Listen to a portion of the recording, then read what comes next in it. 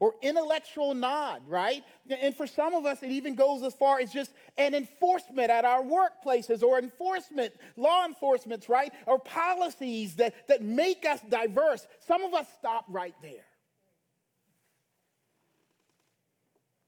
We know, right? We get it. We can have great conversations about it. We know what it looks like when it's not diverse, right? We accept it. But for Jesus, the game was not over there. God was calling Paul and now the church to promote the building, if you will, the actual sewing together of these far off and near people into one body. To be a family, to be a household, to have an eclectic community of people walking around and living together. Christianity in the church then and now would look like a freak show, a Frankenstein monster, and awesome and glorious and ironically beautiful monstrosity, if you will, of histories and heritages and ethnicities and gender and culture and social and sin struggles and class. A revolutionary thought that life could be and exist in and through a diverse community like that. But how would this be possible?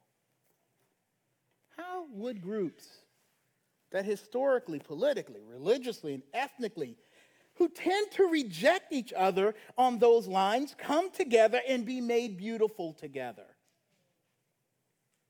As a believer, a Christian, this is what I believe the Bible is teaching. A diverse, holy community is only possible if the walls of hostility between each other are broken down, firstly.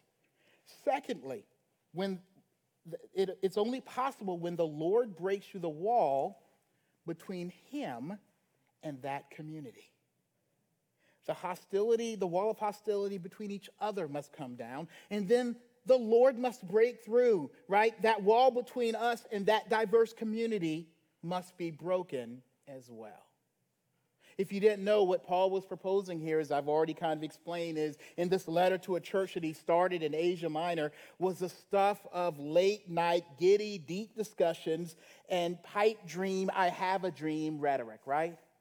And then for him to actually promote and then demand diversity and getting along as defining characteristics of being believers in Christian community was a little extra for folks.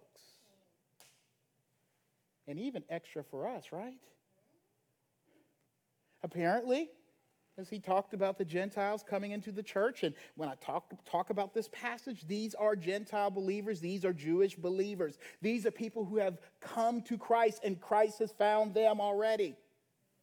So apparently the Lord has opened the door to Gentiles in what was mainly a Jewish church to come into Christianity. And Paul was letting the church know the only kind of floor plan, if you will, to accommodate that kind of inclusiveness and togetherness would be an open concept where the walls would have to come down between them. Now, I'm sure in a pagan, non-Jewish world, Paul was getting that's all right, baby, right? Bless your heart, honey, right? Because when Paul is talking here about breaking down the wall of hostility, in particular, in this passage between Jew and Gentile, it was madness. Because these, number one, were not your ordinary Jew and Gentile, right? Because many in Ephesus would have been diaspora Jews, right? Why would they be more hardcore than Hebraic Jews, right? These are Jews who learned the Greek language. These are Jews who are mainline. You know why. They're not in their hometown Jews, right? You know, well, I know as an African American, how y'all act when you're a minority or feel threatened by a dominant culture around you, right? Or looking like you might lose yours. What happens? You create the black table in the cafeteria, right? It's real interesting that when you, as an African American, I'm just telling from my story or our point of view, when you go to a predominantly white school like I went to, it's funny how your ethnicity rises to the top as you seek to hold on to things or seek to define yourself. You become, as CB4 movie says, you become blackity black, y'all. Yeah, I had the little African medallion walking around Clemson's campus. Yes, with an orange shirt. Yes. Blackity black, y'all. I'm black, y'all, on your own culture. And so these are Greek Jews. These are Jews in Ephesus. They want to hold on to their sense of identity because the rest of the world is coming in on them. And Paul comes along and says, guess what? Break up the Jewish table. Here come the Gentiles. And you know how I would act. Why they got to come? We want our own conversation. That's why we got the black table. We want to feel free. Here they come. And they're going to try to dominate, come in with this stuff. The tension is great here. And here come the Gentiles, right? They were all about their freedoms, their religious freedoms. And Paul is telling them to come together. And there were some real issues about this. See, in verse 14 in your passage, when Paul talks about the dividing wall, it's an illusion, right? It's referring to the way the temple was designed. The Jewish temple was designed back there. Understand, there were different courts in the temple. Each one further away from, how could I describe it? The main stage, right? And so you had the VIP section right in the first area. Then you had like a wall. Then you had another group. And the walls would divide people into courts. Each one further away from the presence of God and the blood sacrifice. And they would, put up these walls or dividers to stop even Gentile believers in the God of Abraham from coming past a point. If you weren't circumcised, if you weren't a true Jew, right, you couldn't come past a certain point. And with it, they would separate women out from the group and children too from coming past a point. Walls. If you were sick with something, if you had something going on in your body, even something natural, you couldn't come into a certain place. There were walls for you too. And the Jews, as prejudiced as that may have sounded, they had a point. These Gentiles did not know how to act in God's house. They didn't.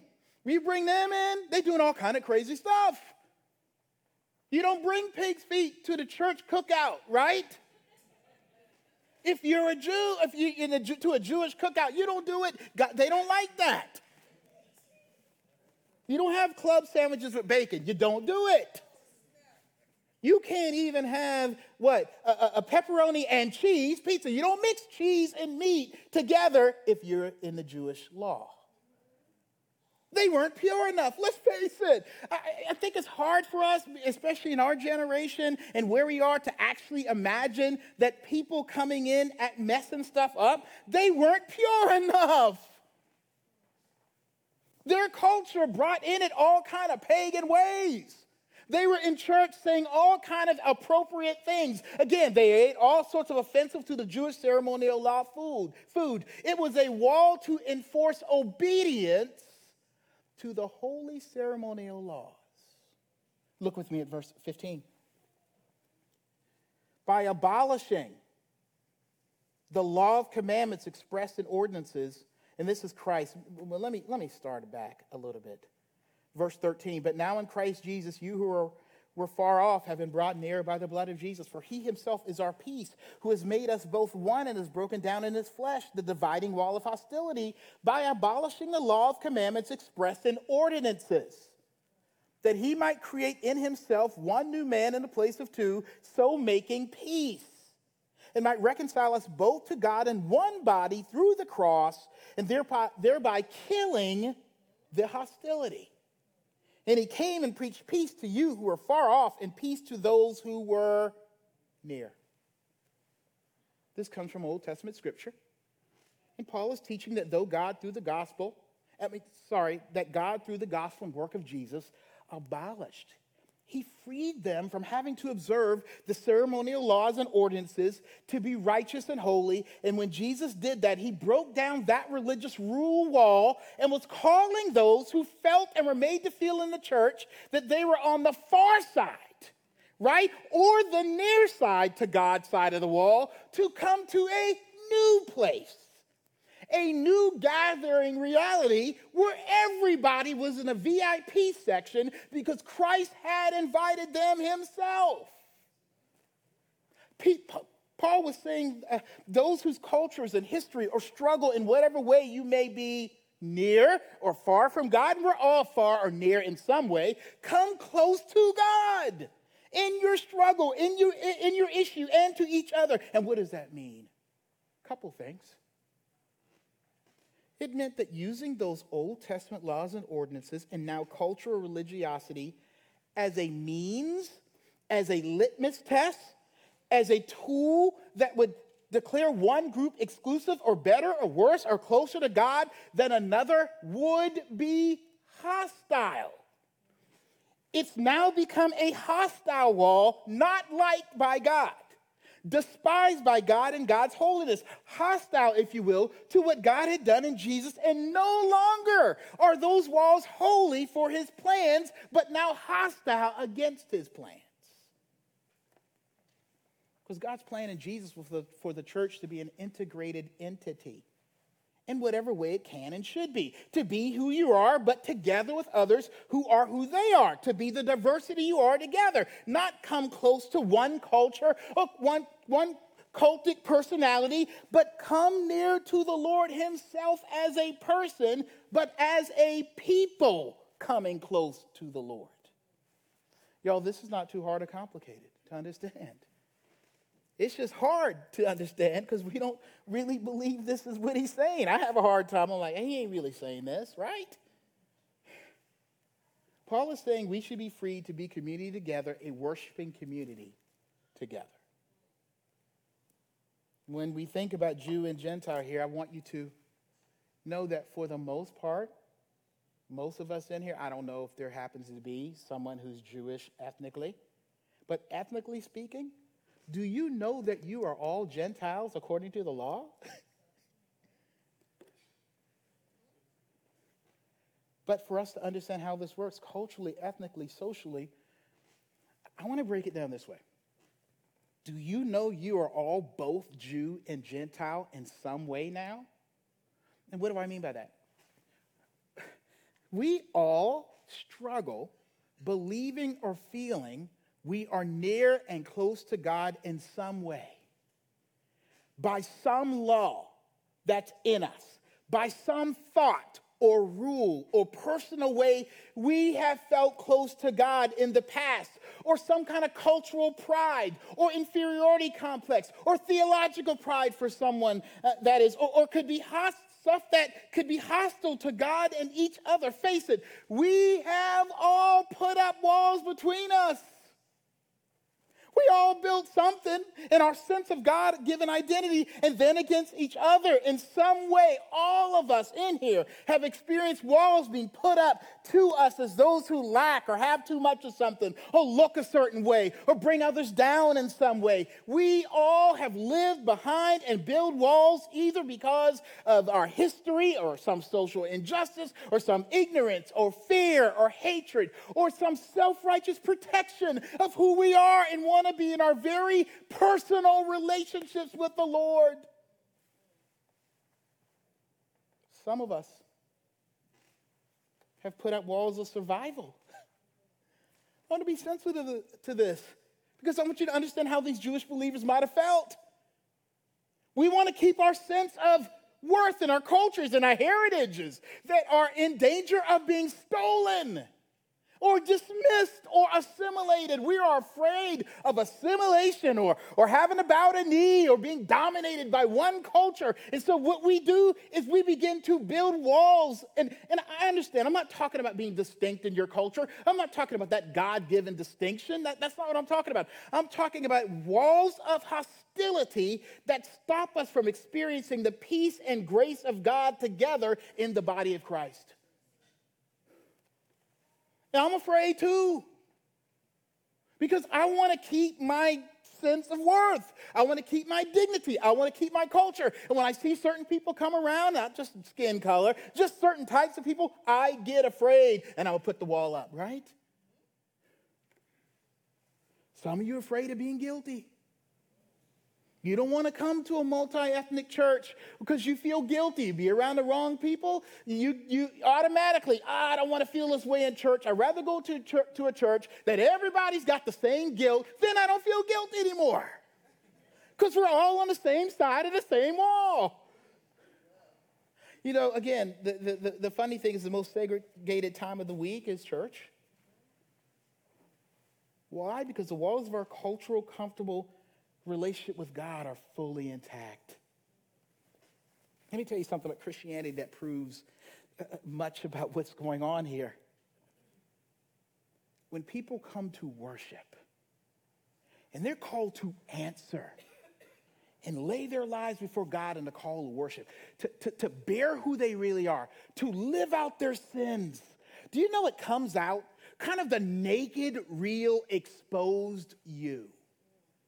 It is the worst place to be and position to be, broken and contrite and open before the Lord. I'm a sinner in this way and I confess my sins, because what you're doing is you're letting down your protections. And others, if they're in real community with you, will begin to see it. Historically, I did a small project on Zion Presbyterian Church, a church that was around in the 1800s. It was an African-American church that was planted out of Second Presbyterian Church in Charleston, South Carolina. And that African-American church was the largest Presbyterian church, period, in size back in the mid-1800s. Now, that church, even though it was the largest African-American church, couldn't have black leadership, okay, because of what they believed segregation-wise. They segregated the congregations, right? So at first, African Americans, you know, the slave owners would have their slaves and up in the balcony, right? And then the slave owners and free white people would worship at the bottom. And so that's why you have balconies in a lot of churches. And so older churches. And then when slavery was over, right? There was something happened. And I asked my dad, why did they build another church? Why didn't they just continue to worship in the same place? As a matter of fact, on my dad's tour of Charleston, there is a Methodist church, and there's a big Methodist church, and there's a little smaller Methodist church. And if you go to those church rolls, people have the same last name, right? Because they're related to each other. You just got the black one across the street from the white one. Like, why did they segregate, Dad? And my dad says, yeah, because of segregation. But Howard, I think it's something else. And it was a very wise statement, and I believe this to be true. He said, could you imagine slave owners or people who had oppressed one people group confessing their sins in front of the people they oppressed? There would be no way, if the gospel is preached, the great equalizer of humanity. When you come into the church and you're under the Spirit and you're hearing the gospel, right? All of a sudden the walls come down because of the nature of the gospel.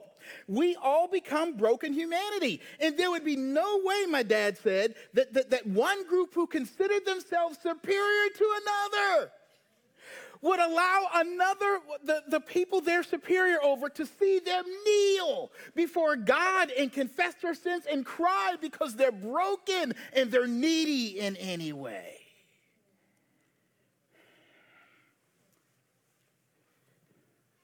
We're afraid of being broken culturally in front of each other. It's dangerous. I don't want to be. Truth be told, we scare each other. We scare each other because we might steal or demean your God-given identity, given worth, right? I'm not safe. This kind of church, a church we hope to be more and more of, is not a safe place to be if you have walls of hostility.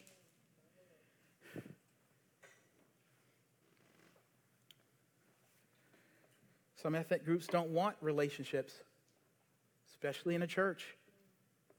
Why are there black churches, right? Some folks are afraid that if I let you across this wall, my ethnic wall, my cultural wall, my sense of God worth, you might hurt me or crush me or steal or denigrate or stereotype or generalize or guilt me or act, dare I say it, like those without God against my God-given design, diverse culture. and I got to protect my sense of worth. I'm afraid of people sampling my culture. Man, that is the greatest fear of mine. Y'all know what sampling is. If you listen to the music today, ain't no real good artists out there unless, there are. Let me not say that. I am right. I'm turning to my dad. Yeah, I don't know no music. Everything's sampled, right? I was listening to a song the other day. I think it was at the bowling alley the other night. And I'm like, yeah, that's so-and-so and so-and-so. And they're like, no, that isn't, Dad. That's Bruno Mars or somebody. I can't remember. I'm like, no, that ain't Bruno. Before Bruno was this person. Like, you in the sampling, right? This is what I mean by sampling. Regardless of what ethnicity you are, we all sample generalizations and stereotypes from and about each other based on some short-sightedness. Short-lived ignorant stuff. And we make an ethnic mixtape out of that stuff. And we play it in our examination of people and whether we trust them or where they should go and where they should be in our lives. And I know it happens because I do it. Walls protect. This is the thought that gets us. Walls protect and provide justice for us. Apostle here says peace between us. We have a short-sighted peace without the gospel. Because I feel I'm at peace if you're on the other side of the wall. The way I get peace is keep you out of my life. The way I get peace is my sense of righteous people, them my friends, right? The way I get peace is let's not make a community group of each other, right? And if I do, my real friends I share the real deep stuff with. But if you white, black, Hispanic, Asian, and not like me, you're poor, you're rich, whatever, I ain't sharing that with you. See, this is how incredible this gospel is. It is saying peace is not feeling comfortable being in a diverse church and group of people. Peace means being with people who you would be most uncomfortable with, but now trusting the grace and power of Jesus to make you one body. I don't know what Paul's talking about. I do, but it seems pretty ridiculous.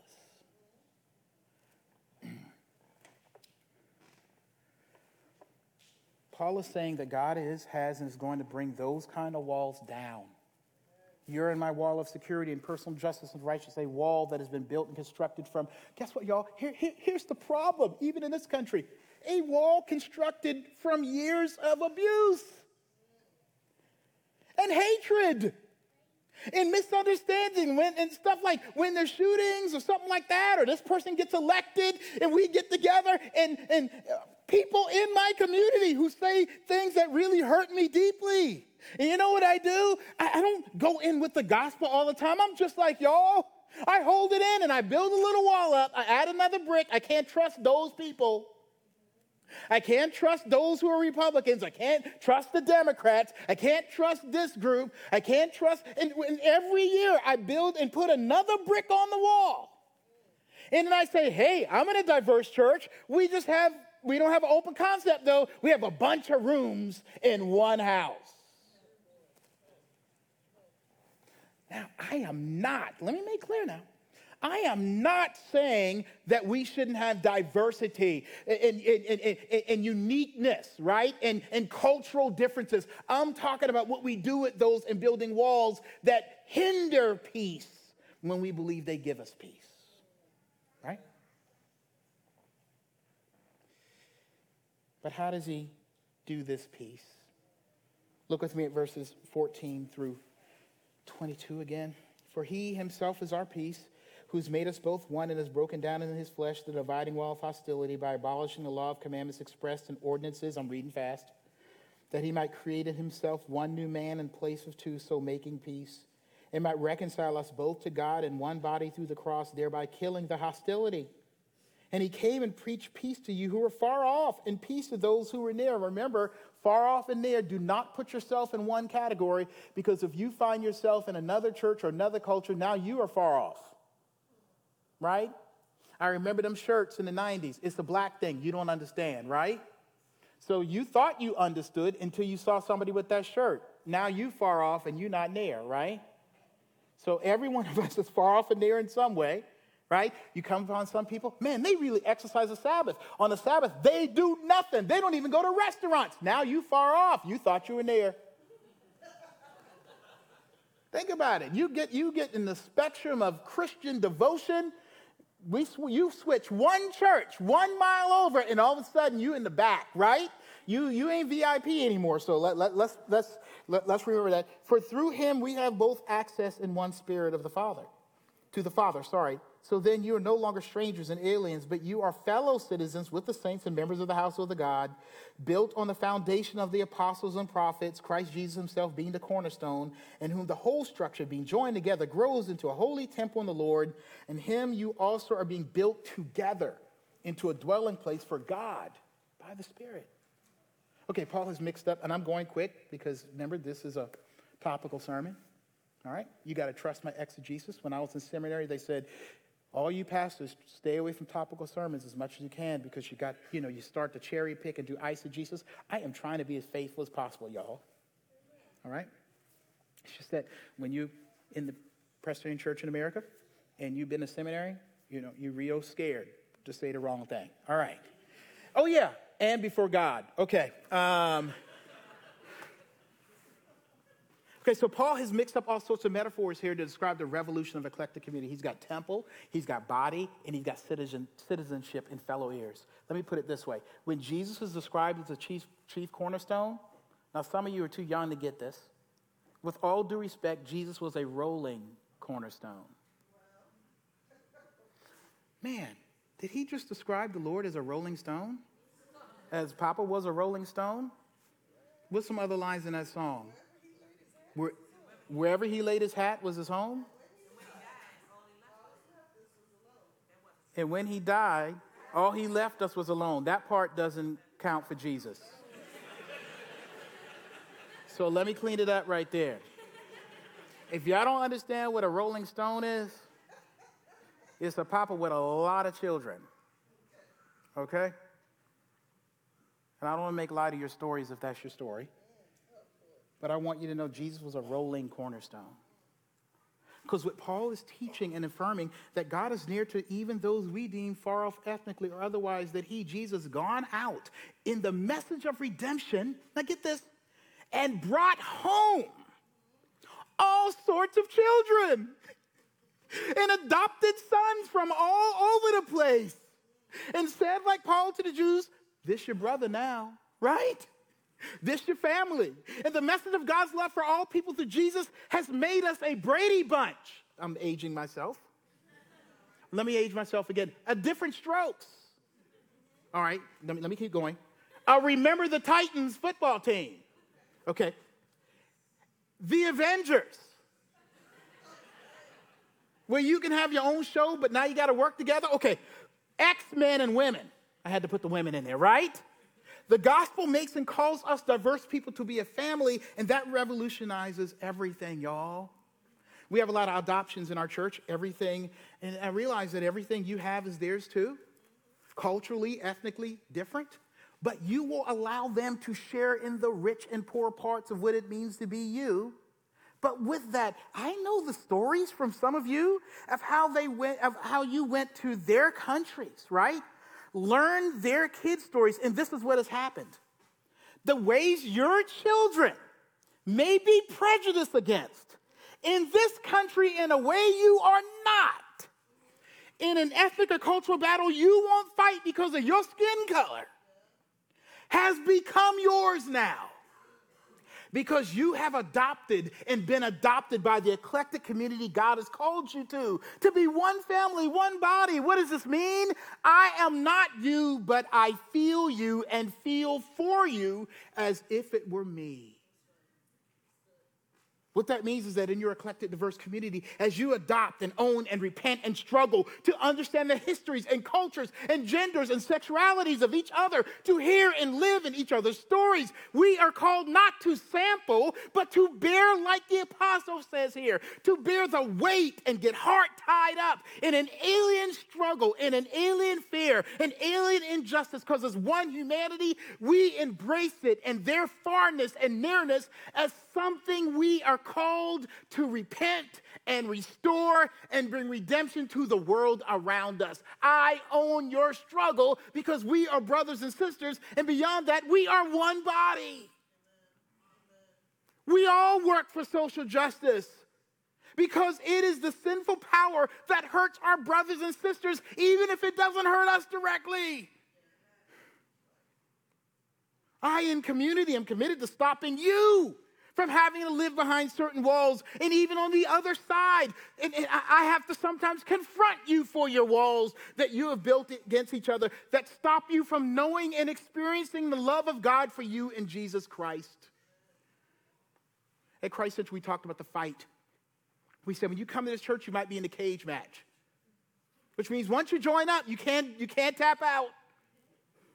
We're going to get in. We're going to lock horns a little bit. Well, I believe this, or I believe in this social structure, or I believe this politically, and this is my politics is closer to God because blah, blah, blah. Have you looked at scripture so and so and so and so? Blah, blah, blah, and natural law, and this and that, back and forth. It's sickening. I'm tired of it. I just want to go to a certain church behind a certain wall in a certain room.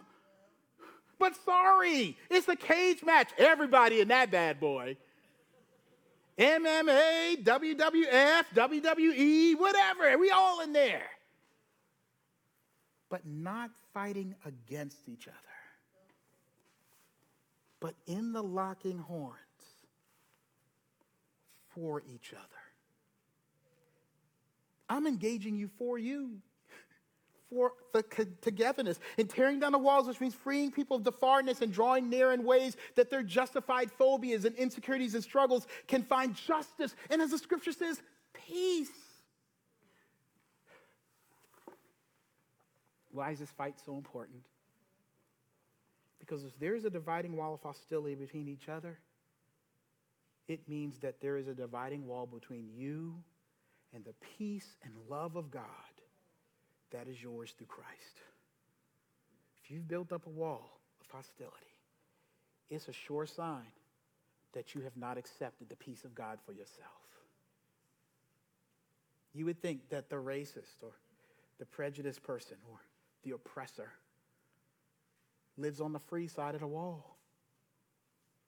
No, they are not free, and they're not at peace, and that's why the wall is there.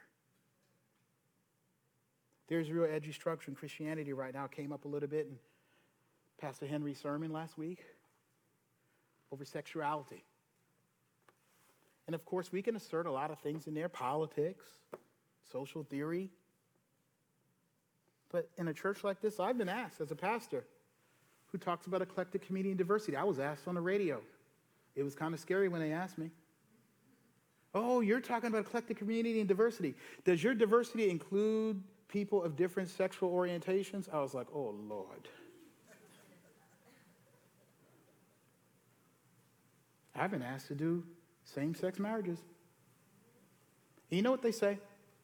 And it really puts a hardship on things sometimes because in my denomination, I'm not allowed to do it, right? We don't do that. Pastor Brown, we want you to come and do our marriage because we want our friends to hear the gospel. What? You lost your...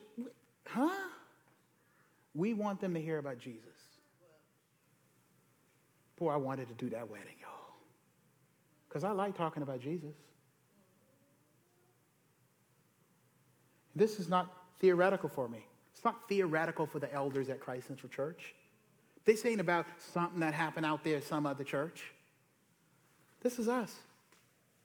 And in the real application of the gospel for people who have been and are part of this community of faith in their sexuality and their sexual orientations, it is our goal to break down the walls that falsely and unbiblically separate our sexual sanctification between same-sex and opposite-sex orientation. Let me make clear what I mean by this. Sexual sanctification or biblical gospel growth in our sexual lives, though unique in their orientation, but in our sexual growth and journey, heterosexuals and homosexuals are on together, undecided. We must not be divided in our struggle. We must not be divided in seeking God's grace and faith between gay and straight. When we come to Jesus, we are all on the same side of the wall.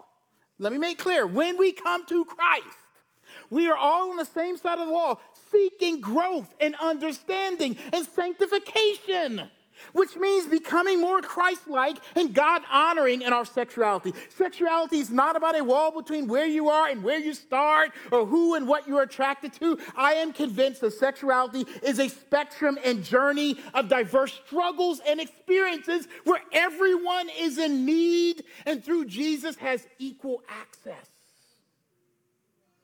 to grace and biblical guidance. For, let me emphasize, the journey in that area with other divisive areas of our lives. And no one, let me go ahead and tell you, straight people too, no one, I'm included. All right, you don't have to say amen. Please don't say amen, baby.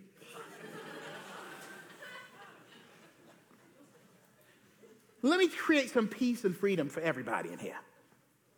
No one is done growing or being changed in that area of their lives. Let me say it again. No one is done or ready yet in the sexual areas of their lives.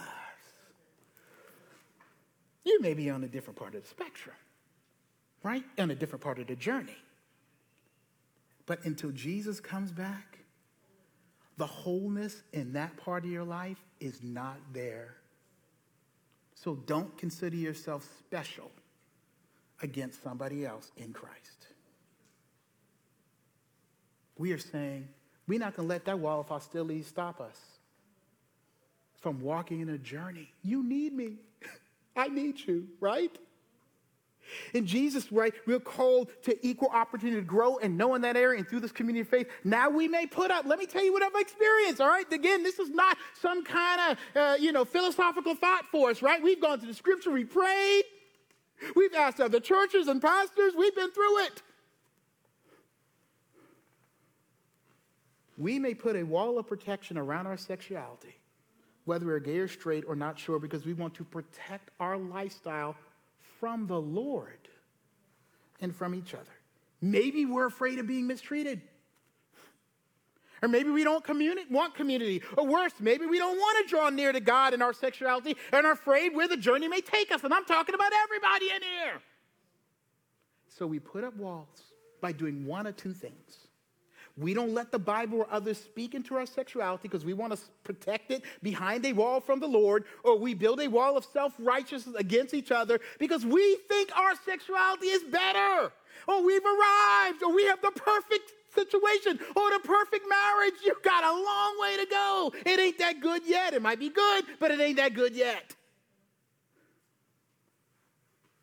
Let me finish by saying this. The walls of sexual hostility must come down. So those who are our brothers and sisters in Christ can join the journey of peace and wholeness. The same journey of sanctification you're hoping for as a single person, as a married person who has problems in that area of your life, as a lot of you struggling with pornography, right? So we can have peace between us and God because He is the way we're changing. For each other, not against each other. And we will bring in walls, hopefully, if you're seeking to build a wall to protect yourself from God and us. Look at verse 19 to 21 as I finish this up. So then you are no longer strangers and aliens, but you are fellow citizens with the saints and members of the household of God, built on the foundation of the apostles and prophets, Christ Jesus himself being a cornerstone, in whom the whole structure being joined together grows into a holy temple in the Lord. This is about being at a place where God can freely dwell with and between us and in us. I don't think we understand that this is not a social experiment. This is not a cool thing happening up in here.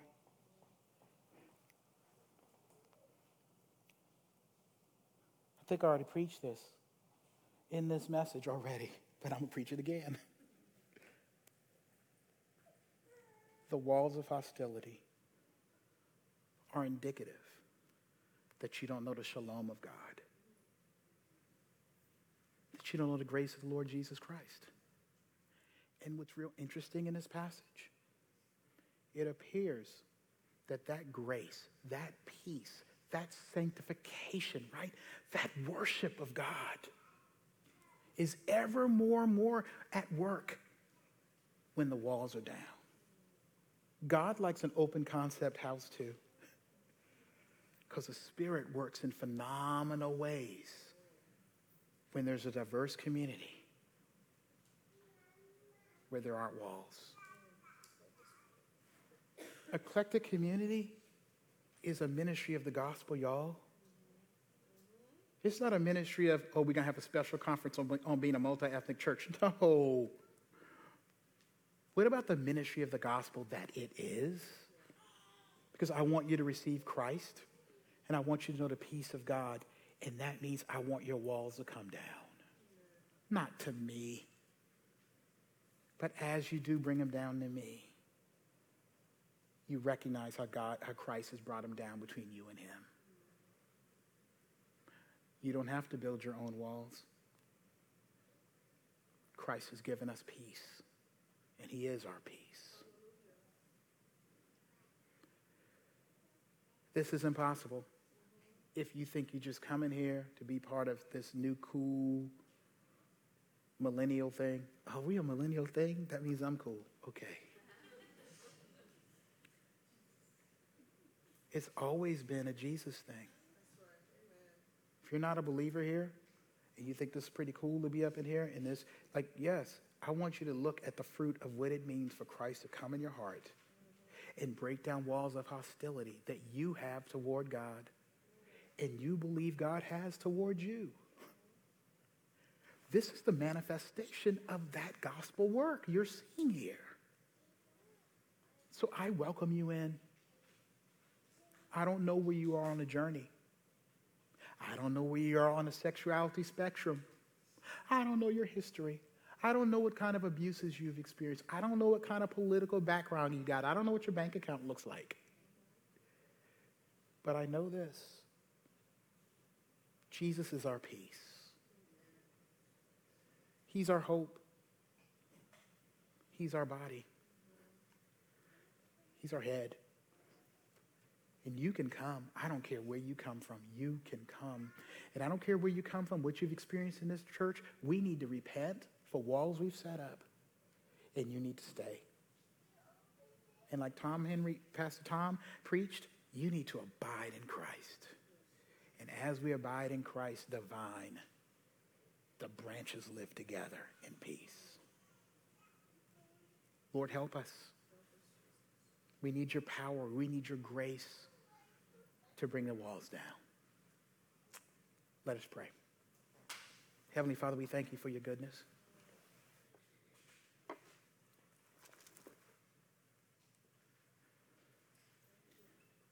So much about people who come in on different levels and spectrums biblically. Some people got it wrong. Some people got it right, if that's a word. Help us, Lord, for those who've come to Christ, for us to drive them to that foundation of the apostles and the prophets, to the Word, to the Spirit, and not drive them against our wall. Lord, we are all scared. I know I am. I'm afraid of opening that door. I am afraid of certain walls coming down. I don't want to lose, Lord. I don't want to offend you, and I don't want to offend myself, Lord, or others. Help us to be biblical. Like you've called this church in Ephesus biblical toward what was taught in the Word by the Holy Spirit through Jesus Christ, through an understanding of the gospel, Lord. And in that we'll know peace. Lord, if this church is made up of people who are protecting things because they're afraid of each other, of other people.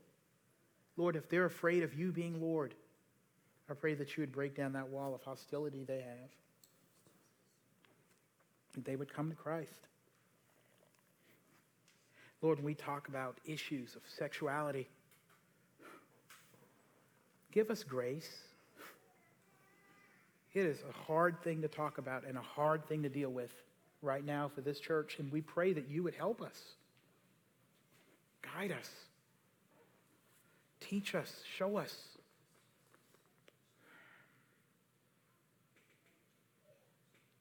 Thank you, Lord, for your grace that called each one of us with all our little secrets and all our little walls to be at peace with God by grace. We pray this in Jesus' name. Amen.